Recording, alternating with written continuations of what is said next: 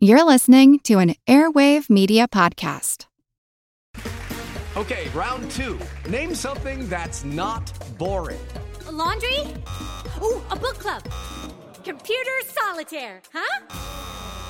Ah, sorry, we were looking for Chumba Casino. That's right, ChumbaCasino.com has over 100 casino-style games. Join today and play for free for your chance to redeem some serious prizes. ChumbaCasino.com. No purchase necessary. Void where prohibited by law. 18 plus terms and conditions apply. See website for details.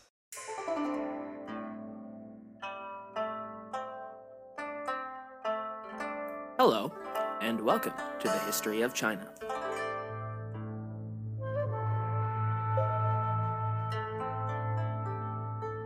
Episode 9, The King Who Cried Barbarian. Last time, we left off at the end of King Cheng's quasi-dismissal to the holy city of Luoyang from the real power behind the throne, his uncle, the Duke of Zhou. This week, we pick up with his son, a 40-foot-tall, 25,000-pound ape. No. I've got my notes mixed up. We pick up this week with Cheng's son, King Kong, with an A, a normally proportioned human being. Kong was not born as Kong, of course. Like all Chinese kings, it's a name that was given posthumously to his reign and person. His name at birth was Ji Zhao. Over the course of his reign, he continued the policy of aggressive expansion as instituted by his uncle, the Duke of Zhou, that is, his father, King Cheng. The bulk of the conquests focused on the regions lying beyond the northern and western borders of the empire. It is important to note that while the Zhou had fielded an impressive military force from the outset, they hadn't left the trappings of rule dull their armed forces. To the contrary, the Zhou military continued to grow in both size and prowess with each successive year, becoming more and more adept at suppressing disloyal states and expanding the rule of the Zhou from Feng Hao. Their standing military was split into two major divisions, the 6 armies of the West and the 8 armies of Chengzhou, both of which were more than a match for virtually any other force in the region. Though the land and people were said to prosper under his 24-year reign, there was a rebellion of note to the west, likely from the far western state of Qin. Nevertheless, this was put down with little fuss. The remainder of his reign was, for all intents and purposes, uneventful and prosperous. But in 996 BCE, King Kong met his end, though in this instance we'll omit the biplanes and the Empire State Building. Kong's eldest son, Prince Ji Sha, was next in line for the throne and took the name King Zhao.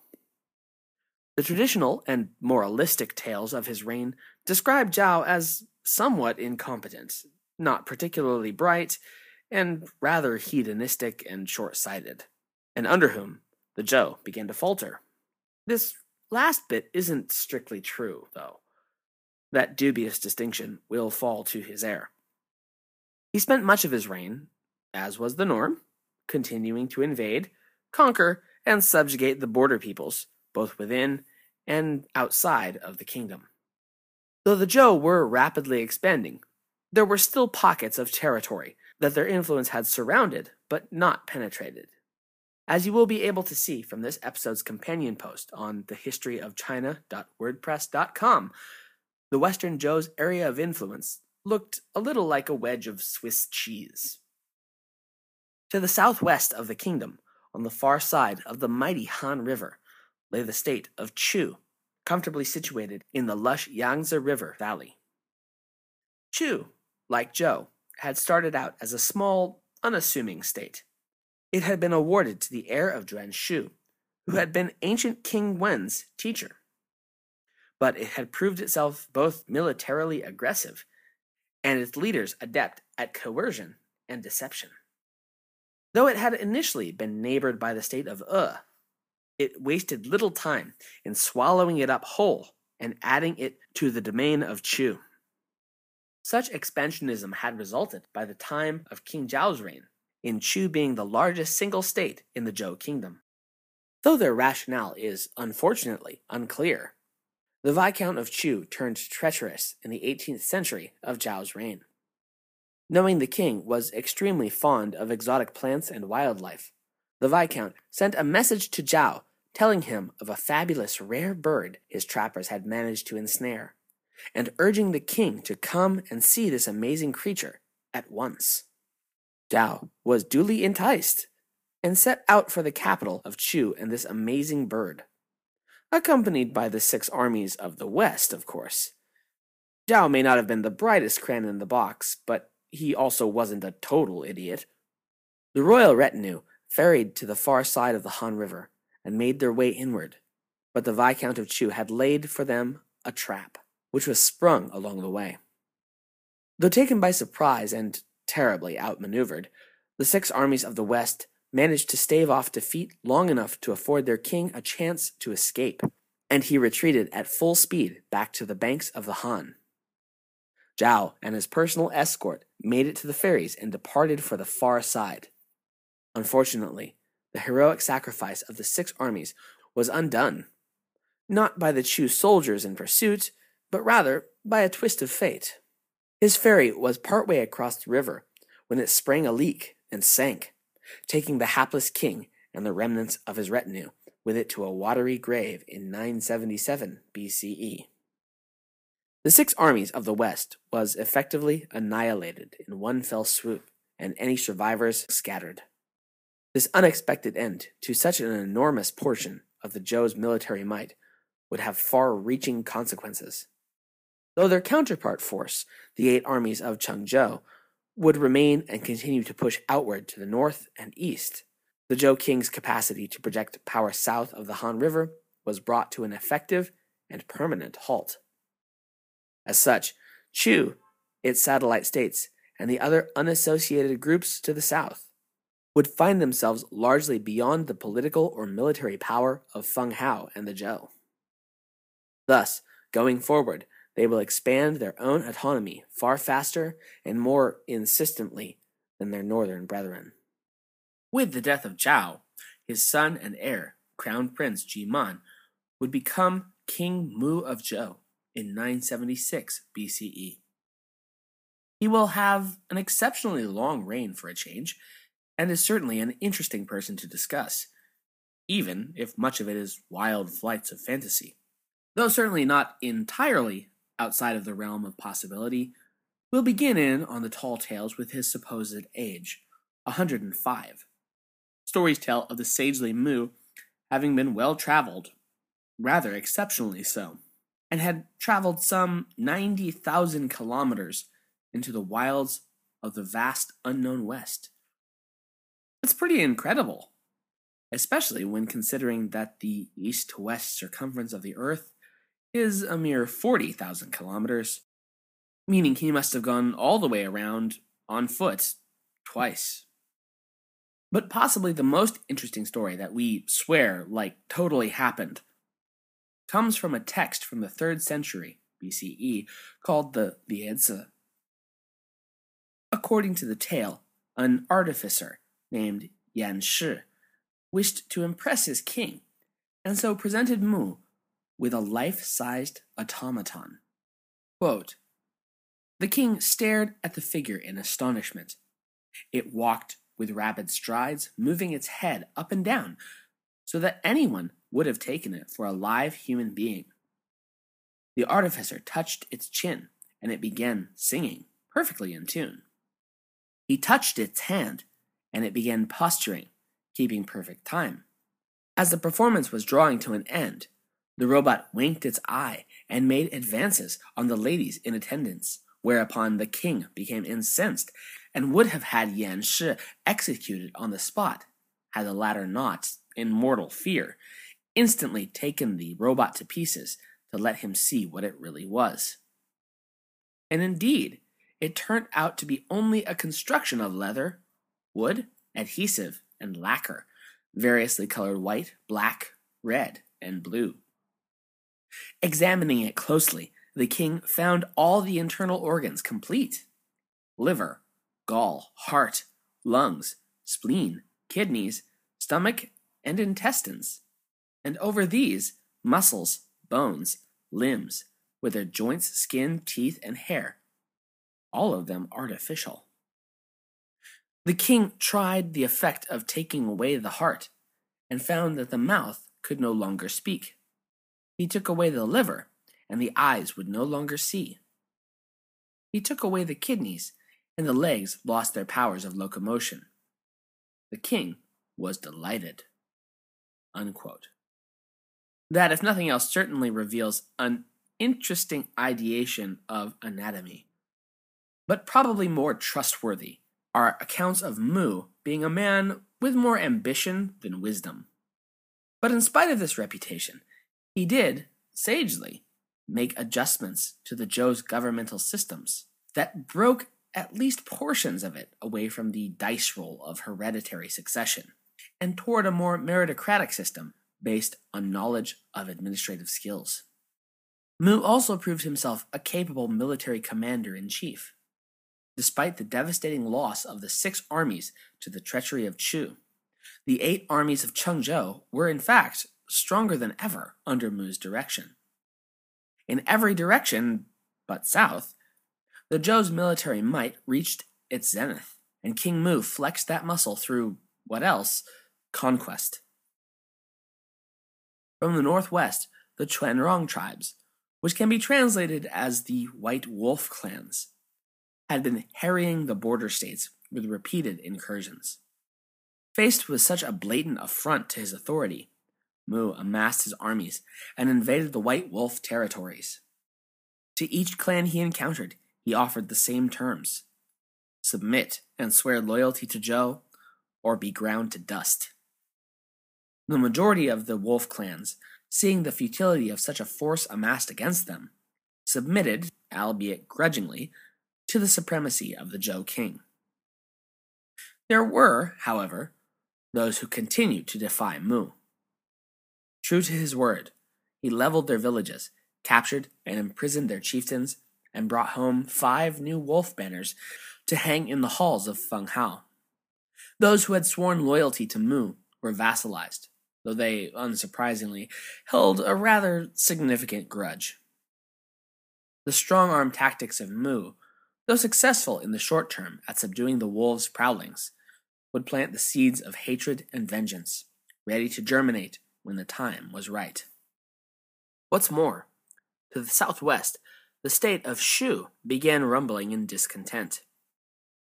Interestingly, both Shu and its neighboring coastal state of Wu were territories of Zhou, but deemed unfit for vassalization. This is because, though they had sworn fealty to the throne of Zhou, the Shu and Wu were deemed to be tainted with the stain of barbarism, and were only semi-civilized, unlike the Huaxia Han to their immediate north. This tickles me in particular because the state of Wu will, some 2,300 years later, be the eventual home of one of the most populous, and its residents will be sure to tell you, most civilized cities on earth, where I call home Shanghai. Shu began raiding and pillaging further and further into the interior of the Zhou kingdom proper, even being sighted as far to the west as the distant capital city. This, of course, drew the attention and response of King Mu and his 8 armies.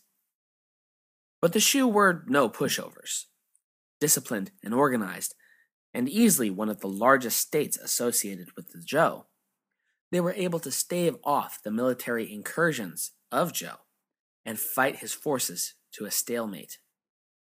Recognizing the impasse in which he found himself, Mu swallowed his pride and agreed to meet with the leaders of Shu and talk terms. Negotiations were fruitful, if decidedly in favor of the renegade state. In return for little more than a succession of raiding parties and a nominal submission to the Zhou's authority, the Lord of Shu was granted pardon, increased lands, and further power over its neighbor states. In 922, after 5.5 decades of rule, conquest, and expansion, King Mu of Zhou died, leaving the throne to Crown Prince Ji Yihu. Prince Yihu took the name King Gong and reigned for 22 years before dying in 900 BCE. And that is really all the information there seems to be on King Gong. This leads us to the curious tale of the two King Yis of Zhou. Crown Prince Ji Jian assumed power in 899 BCE, taking the name Yi. Unlike many other Chinese monarchs, Yi's date of coronation is verified by the fact that there are records of a solar eclipse that same year. Though that detail survived, little else regarding his short rule has, which only was 7 years. As to why his reign was so short, well, it's widely speculated that his own uncle may have instigated an overthrow. This possibly treacherous uncle was the elderly Prince Ji Bifang, who after succeeding his nephew in a coup d'etat became King Xiao around 892 BCE. His reign would prove just as ill-documented as his nephew's, and even shorter. One important event, though, was Xiao's decision to appoint the royal horse breeder, Fei Zi, as the new lord of the small fief Qin.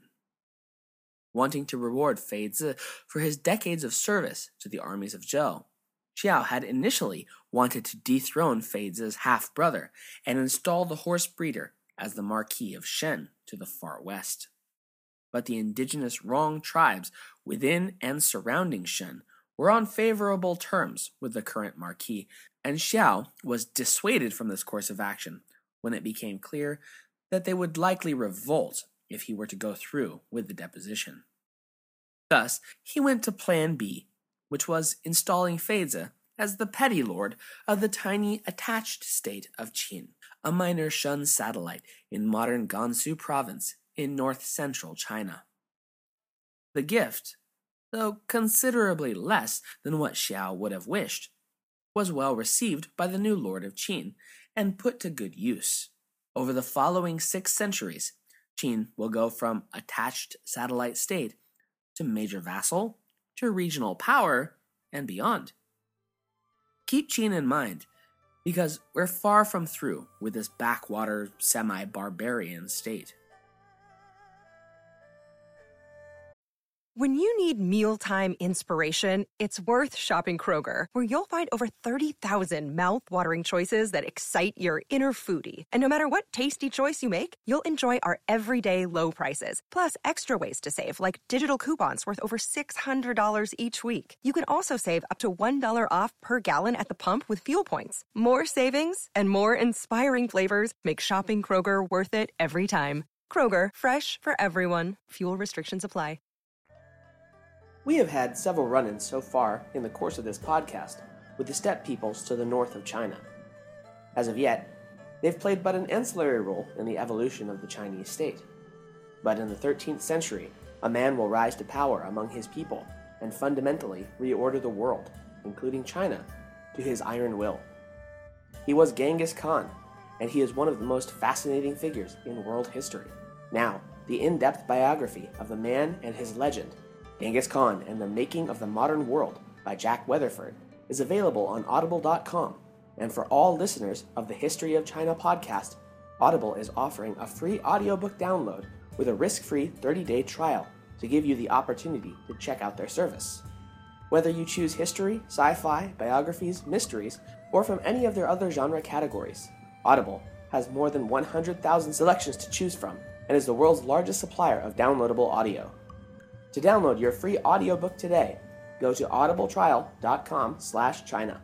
Again, that's audibletrial.com/China for your free audiobook. King Xiao succumbed to old age in 886 BCE, and though he may have had a designated heir of his own, the major lords agreed that Xiao's quasi-usurpation would not continue beyond him. They restored the line of King Yi to the throne in the person of his son, King Yi. Yes, both father and son were called King Yi, but not the same Yi. Yi, the elder's character, means honorable and virtuous, while Yi, the younger's character, is the pictogram of a person holding a bow, which had come to be the word describing all of the peoples to the east of the kingdom, most notably the Dongyi, as discussed in episode 7. Yi Jr., though the Lord's hopes had been high, proved to be an ineffective ruler. Early in his reign, he sought to heavy-handedly insert himself into a squabble between the Marquis of Ji and Duke Ai of Qi. The king had ended up siding with the Marquis and had the Duke boiled alive in a large cauldron. Then, he installed the Duke's younger half-brother as the new lord of the duchy. Such a ham-handed resolution didn't earn King Yi many friends among his vassal lords, and retaining their good graces had become ever more important to the Zhou kings as time went on. The Fengjian feudal system King Wu had put into practice had worked so well initially because all of the important positions had been the king's immediate family and closest allies. But the system was now almost 200 years old, and the hereditary nature of the lord's stations meant that many of those once close family connections had grown increasingly distant, to the point that many were no more than the most distant of cousins, like Barack Obama and Dick Cheney cousins. The divestment of regional power to the respective lords had freed the king from many of the overwhelmingly burdensome aspects of rule, but it had also made the throne ever more reliant on increasingly distant, autonomous vassals. Whatever steps King Yi might have wished to take in order to restore some semblance of royal authority were further stymied by disruption emanating from south of the Han River as well as the east. Almost at once, the Dongyi tribes and the ever-rebellious state of Chu renewed their hostilities against the Zhou kingdom. Such conflicts would occupy and frustrate Yi the Younger right up until his death in 877 BCE, after little more than 7 years on the throne. Thus, Crown Prince Ji Hu succeeded his father and assumed the name King Li. On this specific king of Zhou, the grand historian Sima Qian had some particularly choice words, specifically that he was, quote, a tyrannical king of extravagant pride, end quote. His corrupt and decadent behavior quickly caused both lords and peasantry to slander and speak ill of him. Li, however, took the sane, rational approach and just ignored the insults. Just kidding. Of course he didn't. No, he instituted new laws decreeing that speaking ill of him was now punishable by death. If the life and times of King Li are beginning to sound hauntingly familiar, they should. Seriously, just about all that's missing from his reign is yet another ridiculous wine lake. And like Jie of Xia and Zhou Xin of Shang before him, Li of Zhou did such an exceptional job of antagonizing his entire nation that they eventually got sick of it and rose against him.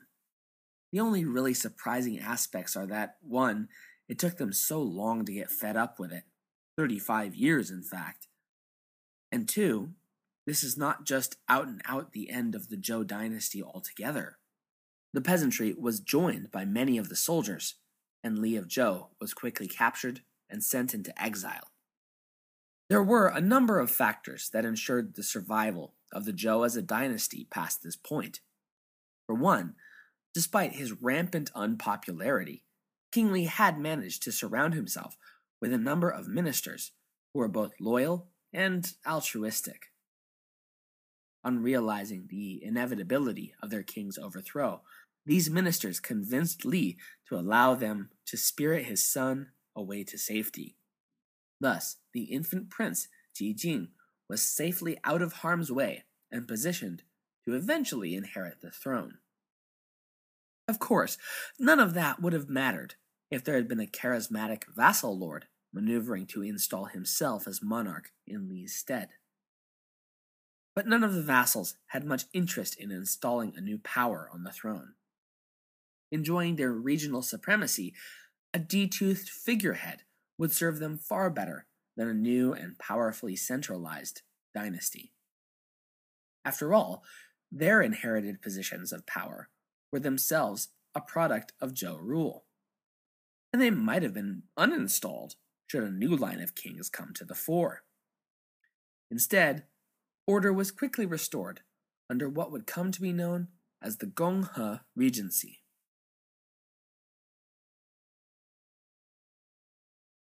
The origin of the name Gonghe is itself a bit of a question. Sima Qian wrote the word using the characters for joint harmony and describes rulership as being jointly held by the current Duke of Zhou, who was, it should be said, the great-great-grand something of the last episode's the Duke of Zhou, and the Duke of Shao. Certainly, it makes quite a bit of sense. If the state of Zhou was one of the prime movers during the interregnum period, it behooved them as a house to prop up their own dynasty. The Bamboo Annals, however, posits a different explanation. Rather than a joint rule, the Gonghe Regency, it says, was solely held by the Count of Gong, whose name was He. Gong, He, get it? Now, while I do tend to take the side of the grand historian on most issues over the Bamboo Annals, in this instance, the Annals seem to have the right of it. Bronze inscriptions indicate that it was the Count of Gong who held power during the interregnum. Regardless, the Gonghe is an important period for several reasons. Its start date, 841 BCE, was the oldest date that Sima Qian felt he could assert with any confidence. This is because he had painstakingly constructed a year-by-year chronology from his own time backwards to this year, but found he could go no further. Earlier than this point, as we've seen time and again in this podcast, events become so fuzzy and non-specific in terms of dates, contradicting one another, etc., that there is more confusion and frustration than real information. Much later, the term, as transcribed by Sima Qian, will be reappropriated by the 20th century Chinese to mean republic. For instance, the modern state in Chinese is known as Zhonghua Renmin Gonghe Guo, which word for word translates as China People's Republic Nation. It must be remembered, however, that its modern meaning has no bearing on its initial meaning. There was exactly nothing republican about the Gonghe Regency. It was still a perfectly feudal system, just one temporarily without a monarch per se. That whole without a monarch situation would be rectified 13 years later when Prince Jing was deemed old enough to rule in his own right in 827 BCE. He took the name King Xuan, and his wife was Queen Qiang. Xuan came to the throne, predictably, neutered of any real authority. For the last 13 years, after all, his lords had governed their own affairs as the highest authorities of the land, and were in no real mood to alter that state of affairs, even with a nominal monarch reinstated. What the lords of Zhou wanted was a nice, quiet figurehead to oversee ceremonies, stay in the royal domain, and basically shut up about anything else. Xuan, however, had other ideas. He sought to prove his ability to lead by engaging an invading barbarian force with his own army in the 5th year of his reign. The Book of Songs tells of battle against the people known as the Xianyun, being met near the center of the Zhou state itself, and more than 3,000 chariots being wielded against the invaders. The Xianyun fought fiercely, and themselves utilized chariots in battle, but in the end were overpowered and driven from the kingdom once more. Flush with his show of strength, King Xuan would later attempt to intervene militarily in the internal struggles of several of his lords, specifically succession struggles in the states of Lu, Wei, and Qi. As one might imagine, this did not go over well with his vassals. Again, they wanted a king who would sit on his throne and look pretty, not one who was going to stick his nose into their sovereign affairs. From this point on, Sima Qian writes, the many lords mostly rebelled against royal commands. Notch arrow, draw bow, aim at foot, and fire. Thoroughly castigated and put into his box of borderline irrelevance, King Xuan would continue to quote-unquote rule from Feng Hao until his death in 782 BCE. Thus, we come to our 12th king of Zhou, and in fact our final king of the Western Zhou period in 781, when Prince Ji Gongsheng was crowned King You at the age of 14. You's reign did not exactly get off to a great start. The year after his coronation, a large earthquake hit the state of Qin on the western border of the kingdom, and as soothsayers were wont to do, a mystic calling himself Bo Yangfu started going around calling the event a foretelling of the Zhou's destruction. As had been customary, You was married to the daughter of one of his vassals, in this case, the Marquis of Shen to the far west of the kingdom. You's wife, known appropriately enough as Queen Shen, served to cement the relationship between the new Zhou king and his powerful vassal. Their marriage was fruitful and bore You a son, Crown Prince Ji Yijiu. The seeming stability of this situation would be upended, however, in 779 by the arrival of a new concubine at court.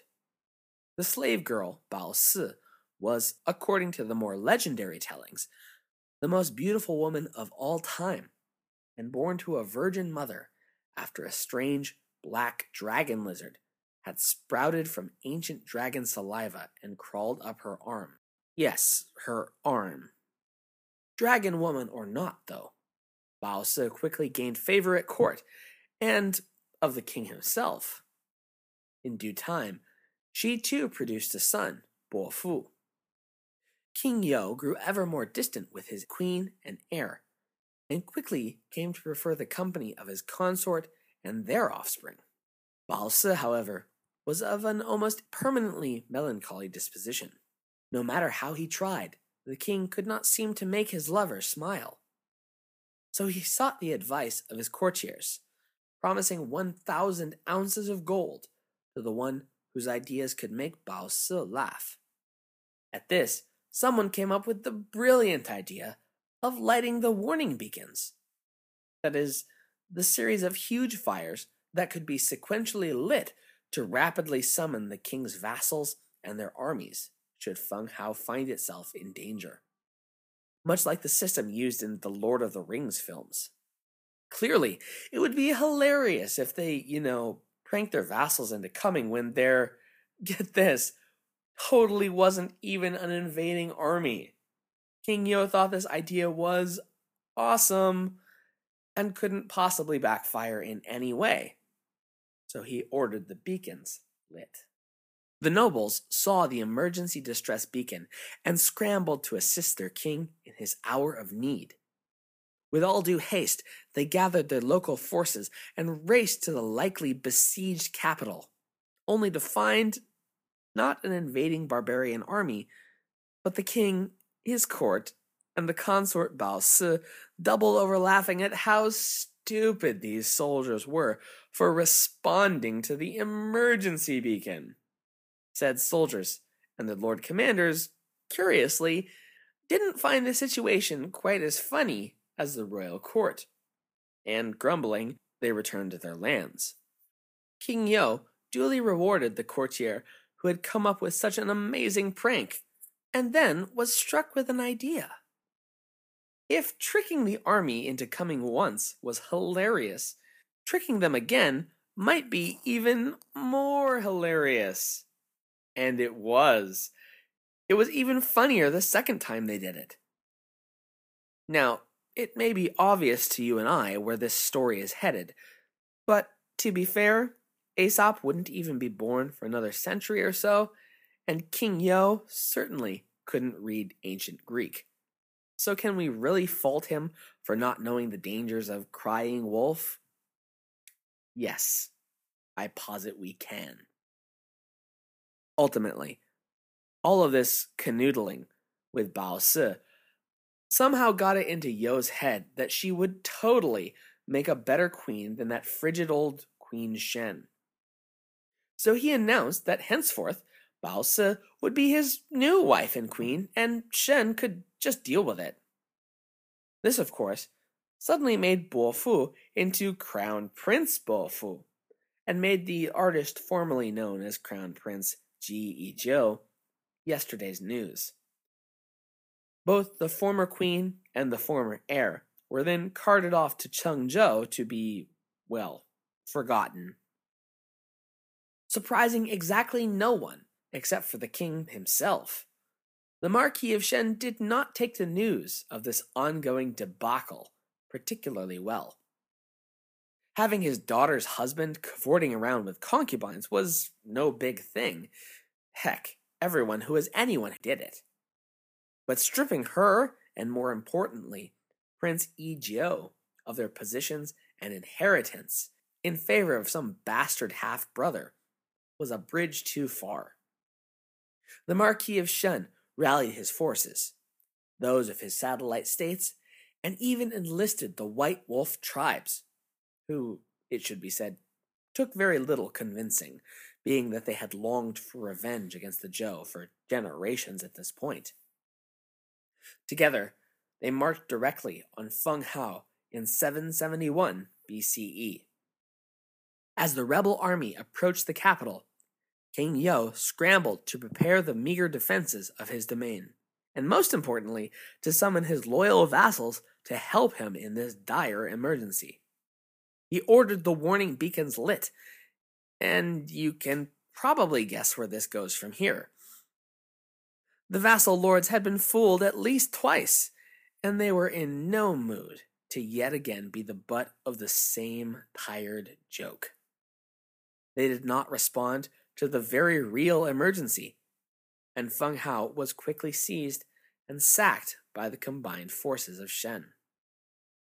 King You and Queen Bao Si were captured and dragged before the Marquis, who had, frankly, had enough of this idiot's foolishness. He ordered You's execution immediately, and that of the boy who stood in the way of his grandson's legitimate succession, Prince Bo Fu. As for Bao Si, she was paid a sum of money, like some common whore, and summarily ejected from the capital. Not long thereafter, she would be caught up in a raiding party of the White Wolf Barbarians, and would end up hanging herself to evade capture. So the king was dead, and long live the king. With Feng Hao a smoldering ruin, Prince Yijiu decided to remain in the eastern city of Chengzhou and be enthroned there as King Ping of Zhou. Not that it mattered that much anymore. With the execution of King You, what little authority the Zhou kings had held, even nominally at this point, was shattered. From this time forward, the Zhou kings will act as little more than ceremonial figureheads, and the states will begin their 3-century spiral towards independence and civil war. This will be the spring and autumn period. Spring and autumn will have to wait, however, because we are fast approaching one of the most important holidays in all of China, which also marks the largest human migration in history, Chunjie, or Spring Festival, which is also known as the Chinese New Year. Next week, we'll take a time out from the Zhou to look at this ancient and still very popular holiday. Thank you for listening.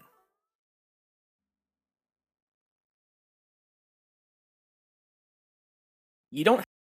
It's time for today's Lucky Land horoscope with Victoria Cash.